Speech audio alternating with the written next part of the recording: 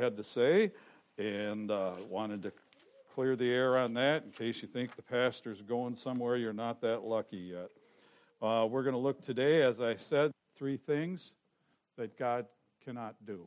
That's what we're going to look at.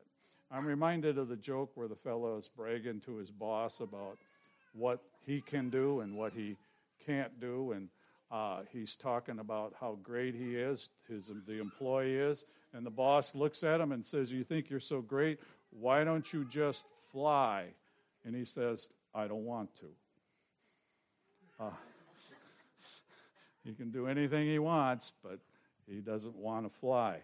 That's the way God handles us a little bit. He can do absolutely anything. When I was a kid in Bible school, they said, "Can God make a rock so big he can't pick it up?"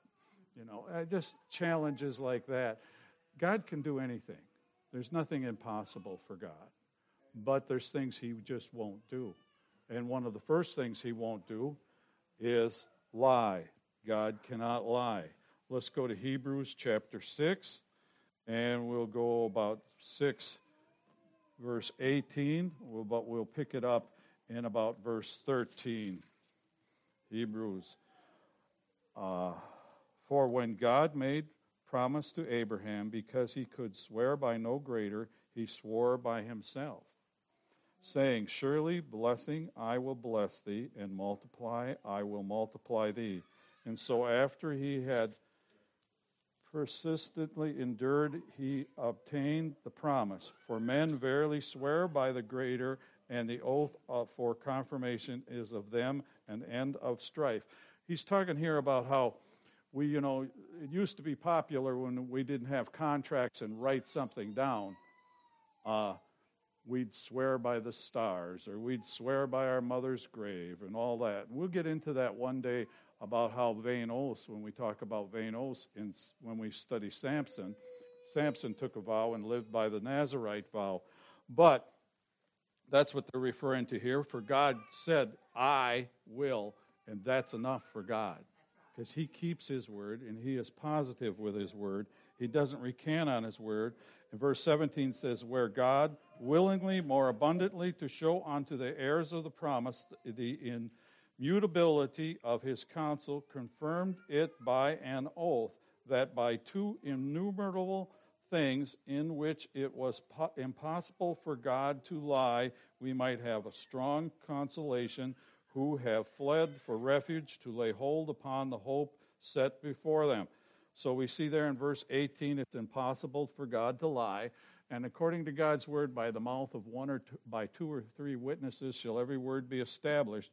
You can pick that up again in Titus chapter 1, verse 2, where Paul says, "A servant of God, an apostle of Jesus Christ, according to the faith of God's elect, and the knowledge of the truth, which is often goodlessness, in hope of eternal life, which God that cannot lie promised before the world began." He promised the plan of salvation. He promised a refuge for the sinner, and he kept that promise and gave his only begotten Son, that whosoever believeth in him should not perish, but have everlasting life. So one of the first things we need to know about God is he could lie if he wanted to, but he won't. He cannot lie. He holds himself to the contract which we have in our hands, even if you don't. He'll keep his word, even if you can't. God cannot lie. And we'll see that represented. That word immutable means to stand a state of being unchangeable. We see immutable there. It's kind of the big word in verse 18. That by 2 immutable things in which it was impossible for God to lie, we might have a strong consolation, who have fled for refuge to lay hold upon the hope set before us. The hope set before them was heaven.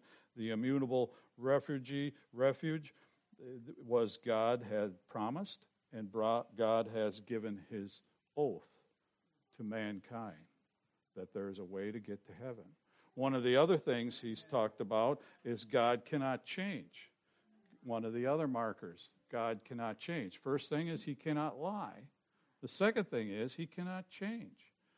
Oh, if you study the word repentance, which was brought up here in Sunday school class, very good presentation on repentance and what it's all about. It's not a I want to say it's not a requirement for salvation. It should be a justification before salvation. But are you really saved if you haven't changed your mind about sin? And that's all repentance is. John the Baptist was to holler and repent and be saved, or repent, here comes the Lamb of God. Change your mind about sin. He was talking mostly to Hebrew men there, and Hebrew people, and scholars of many different races and nationalities eventually. But when he says repentance, he's talking about change your mind about sin in your life. You know, they were developing, the Hebrews still to this day, and even us as Christians, you know, I'm saved and I can get to heaven. So maybe I can get by with cheating on my taxes, and maybe I can get by with, cheating on my wife, or maybe I can get by with other sins in my life. That's not going to happen. That's not the way it works. You see, the Hebrews at that day, they would take and commit a sin, and then they'd go get a lamb, and they'd sacrifice it, and it was all cleaned up. And John the Baptist was telling them, repent, change your mind about sin, try to avoid it truthfully, because there's a lamb that's ahead of me before he came down for baptism. There's a Son of God's coming down, and he's going to be sacrificed for your sins. You don't need to cover your sins with the blood of an innocent lamb. God's blood was shed for mankind. So you need to change your attitude about sin. I've seen many men profess salvation, and unless some kind of repentance takes place, I am not the judge of whether they're truly saved or not. But you should change your mind, even if it's a regret for the sins you made.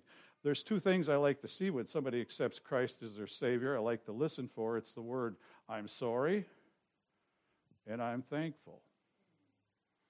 You don't have to say both. You don't have to say either one. But you should feel it when you've accepted Christ as your personal Savior. All it is thanking God for what He done. And all it is being sorry for your sins. That's very simple.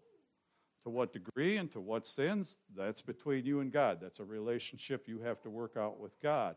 So that's what he's talking about, an oath and a promise here. He's talking about God gives us his word, and he cannot change. In Malachi 3:6, he says, I am the Lord, I change not. You thought I was going to talk about money when we got to Malachi. No. Malachi chapter 3, verse 6 says, I am the Lord, I cannot change. And I look for a double witness to that, and that's back here in Hebrews chapter 13, verse 8. Hebrews chapter 13, verse 8 is a double witness to that portion of Scripture. Took me years to find it, and the Lord would just bless me. I guess I didn't look at the coordinates in some of the Bibles we have, but Hebrews 13, verse 8 says, Jesus Christ, the same yesterday and today and forever. God cannot change. He could change. He can change his mind, but he's done since Genesis. Back to that word repentance. If you want to look up the word repentance, look it up, and you'll find that God repented. He changed his mind. We tend to always allocate it with changing our mind about sin, and that's where it involves, and that's where it takes place in salvation. But simply the word repent means to change your mind. God can change his mind. He can't change, but ever since he existed, which is beyond our comprehension, he has the right to change his mind. And he can't change himself. You're not going to change him. There's nothing you can do, no bargain you can make to get him to change. You might get him to change his mind. Are you thinking of a place where they changed his mind? Sodom and Gomorrah. Someone stood and bargained with him and asked him, if there be 50 men, would you spare the city? If there be 40 men, if there be 30 men, if there be 20. And God got ahead of him and said, if there be 5 or 7, I'll spare that city. He can change his mind, but he doesn't change the principles and concepts and morality he pioneered in the world. He pioneered since the beginning of time. God cannot change. I am God. I am the Lord. I cannot change. Malachi 3:6. In Hebrews 13:8, Jesus Christ the same yesterday, today, and forever. Does that mean God can't change his mind? God is not a man that he should lie, neither the Son of Man that he should repent. Hath he said, and shall he not do it? Or hath he spoken, and shall he make it good? Numbers 23:19. That's what I just tried to explain. He can do whatever he wants. But once he says it, that's the way it is. You know where we get the term etched in stone? Etched in stone. And that's from the concept. God can change his mind, but he does not. If it does not involve sin. And the Lord said, if I find in Sodom 50 righteous within the city, then I will spare all the place for their sakes. That's Genesis chapter 18, verses 25 through 31. And that's the story of Sodom and Gomorrah, where he could change his mind, but he doesn't change himself. You can change your mind, but you don't have to change yourself. Amen. So, what's the last thing God cannot do? He cannot allow sin before his presence. The closest I could find in Scripture where he allowed sin to come before his presence after Lucifer was cast out of the garden was in the book of Job, where he came with a number of angels before him. Job chapter 1 and chapter 2, you'll see that Lucifer comes before God in his sin, telling him that's why he's called the accuser. He comes and tells God what's going on in earth. He says, my buddy, no, I don't want to say his name. He says, my buddy, he's done this. Or, my buddy, he's done that. He'll tell God that. I believe at the judgment seat, if you read your scripture in Revelations, Satan will be standing there trying to accuse you. And Jesus Christ is going to intervene and say, no, he's covered by the blood. It doesn't matter if he did that or not. He repented of his sin, and he told me he was sorry. And even if he didn't have a chance, like the thief on the cross, he will be with me this day in paradise. Because he's changed his attitude about life. He's tried to make things better. The thief on the cross, remember, he's talking, there was two people hanging in the air. And you go to the story in the book of John about the thief on the cross, and there's the two thieves. And the one thief accepts Christ. He says he's done nothing to deserve this sin, this punishment, except be born of a virgin and take on our sin, Jesus Christ. He didn't say all that. He just said that to the thief across from him. That was enough for him to know, God to know, that he wanted a relationship with him, and he accepted him upon that relationship. And he said, you will be with me in paradise. Okay, what did he do in form of repentance? He says, this man, and he's referring to Christ, the thief, he says he's done nothing wrong. He recognized Jesus Christ's sinless atonement for our blood. That was all he could do. That was all. He gave a testimony for God. When you get baptized, you give a testimony for God. When you join the church, you give the testimony for God. God honors those things. His contract is his elect. Remember, we started out there in Titus about his elect. You know what the elect are? So I can read Scripture, and it starts out with the elect being the Hebrews, and we touched upon that in Sunday school. Then it talks about the elect. It talks about Jesus Christ being the elect. Then it talks about you and I being the elect. The elect are simply those that love God as much as he loves them. Get that? The elect are those that love God as much as he loves them. The elect are those that change their life for Jesus Christ, or change their life for God's sake. Simple. We build too much out of it. We make too much out of it. They were chosen. God chose them. They chose God. You have a decision every morning. every afternoon. You have a decision 3 times a day when you eat lunch whether you're going to pray and thank God for it.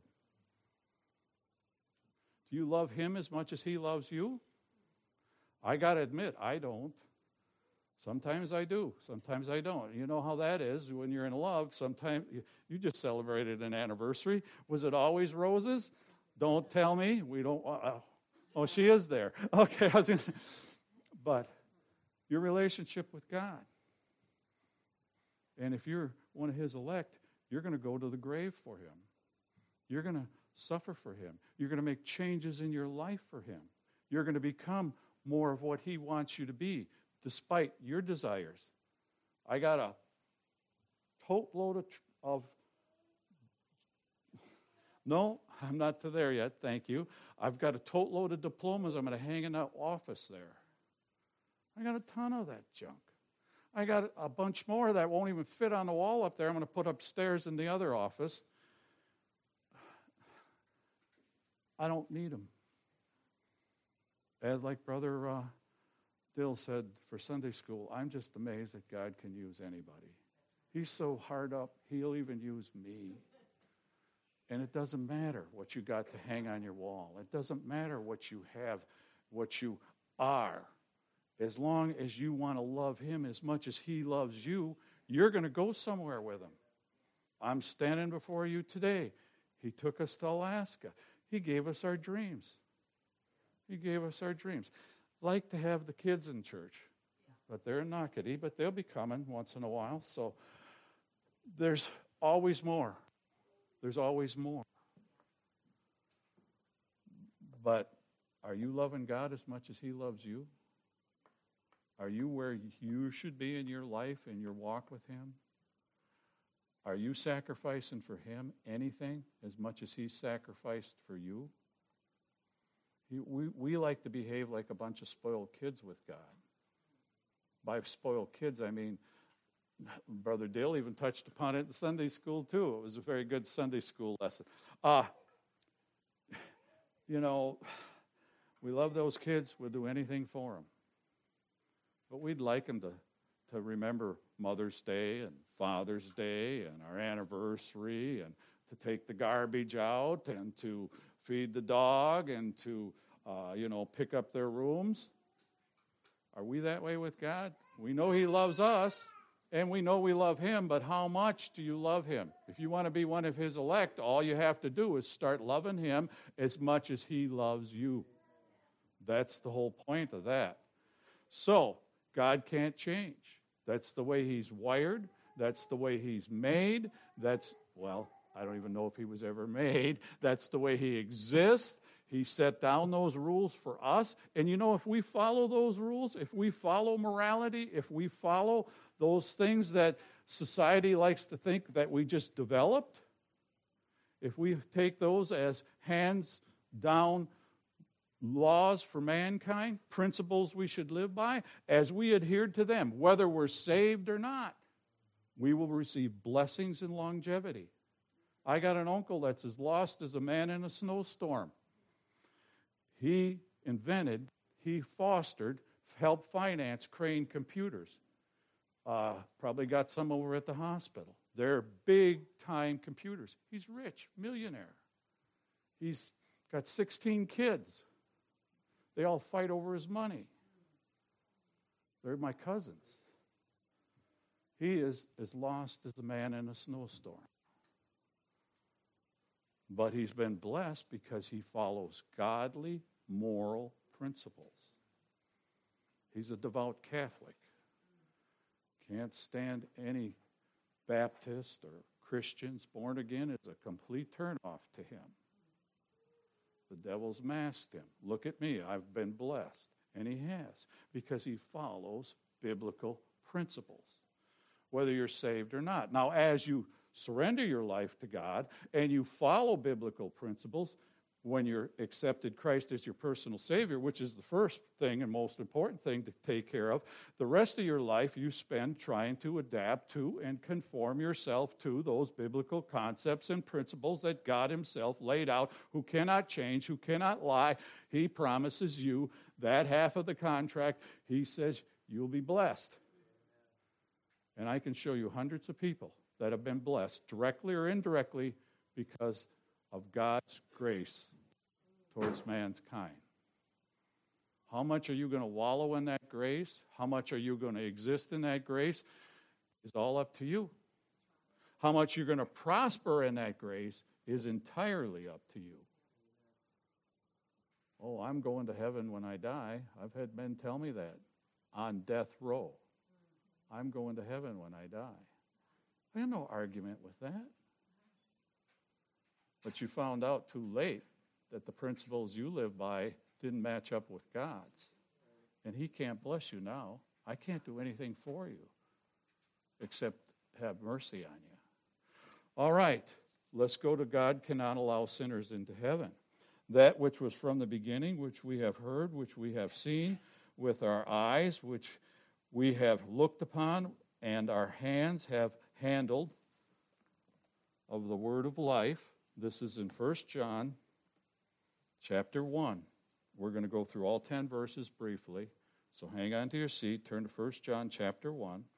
For the life was manifested, and we have seen it, and bear witness and show unto you eternal life, which was with the Father, and was manifested unto us. That which we have seen and heard declare we unto you, that ye also may have fellowship with us. The apostles talking to the congregation, and truly our fellowship is with the Father and the Son, Jesus Christ. We're in 1 John chapter 1. And these things write we unto you. God used the Holy Spirit and man to write these things unto you, verse 4, that your joy may be full. And that's what we're talking about here with repentance and a witness and a testimony for Christ and adhering to his word as much as possible. You're going to live a lot better life as you conform more to God, as you yield more to God, as you love God more. You'll have a lot better life. If we say then that we have fellowship him and walk in darkness, we do not the truth. If there's 3 or 4 ifs right here, I'd like you to see at verse 6. I'll read verse 5. This then is the message which we have heard from him and declare unto you, that God is light, and in him so no darkness at all. If we say that we have fellowship with him and walk in darkness, we lie and do not the truth. But if we walk in the light as he is in the light, we have fellowship one with another. That's what church membership's about. That's what being around other Christians is all about. That's what making commitments towards Christ is all about. I'm in verse 7 of 1 John chapter 1. Then there's another if. If we say that we have no sin, we deceive ourselves, and the truth is not in us. So you can try to fool yourself all day telling me how great you are, and I'm going to ask if you want to fly. And you're going to have to tell me you can't, or you don't want to. So we're back there. If we say we have no sin, we deceive ourselves, and the truth is not in us. I'm going to go down to verse 10. If we say that we have not sinned, we make him a liar, and the word is not in us. Who's a liar? God. We don't believe his word. We're not taking him at his word. But if we confess our sins, he is faithful and just to forgive us our sins and to cleanse us from all unrighteousness. I jump back up to the last if, the positive if, in first, I got to remember where I'm at, 1 John chapter 1. Verse 9. So that's what you go to church for sometimes, to get bawled out. Sometimes you get lifted up. I get encouraged sometimes to know that everyone here is the same as me. To a degree, you're not all bald. And the old saying, it keeps coming through my mind, you don't all put your pants on one leg at a time, because some of you don't wear pants. So... But we're all the same in humanity's eyes, every one of us. And God loves us. The positive side of the whole story is God loves you. And the challenge you have today of being in church is, do you love him as much as he loves you? And that's where each one of us can kind of step on the ship and get up a little more and get forward a little bit and improve our lives. It's a relationship with that man, that God. It's a personal relationship. It can't be taken away. God said so. He cannot lie. He cannot change. He can change his mind, but he cannot change the fact that once he said it and it's declared it and this is the way it happens, it's not going to happen any other way. He's held himself to these principles from Adam and Eve. Genesis chapter 3, verses 18 through 22, he's held himself that blood has to be shed for the remission of sin all the way through the Bible, all the way through history. Now the only reason we don't sacrifice lambs and goats is because Christ sacrificed his pure blood, his innocent blood. The Old Testament was a picture of what was coming. Now we look back. I don't know where you're living. I don't know where you're at with your attitude. But God wants to be part of your life. And he wants to bless you. And he can't bless you until you start loving him as much as he loves you. The only hindrance, as what was that Sunday school? Your biggest enemy is yourself, is what I always call it. But you put your hand above your head, and you want to get up and play the piano, Mom? You put your hand above your head, and the only thing stopping you from getting to heaven is what's between your head and heaven. That's you. You got the choice. You got the opportunity. Let's all stand.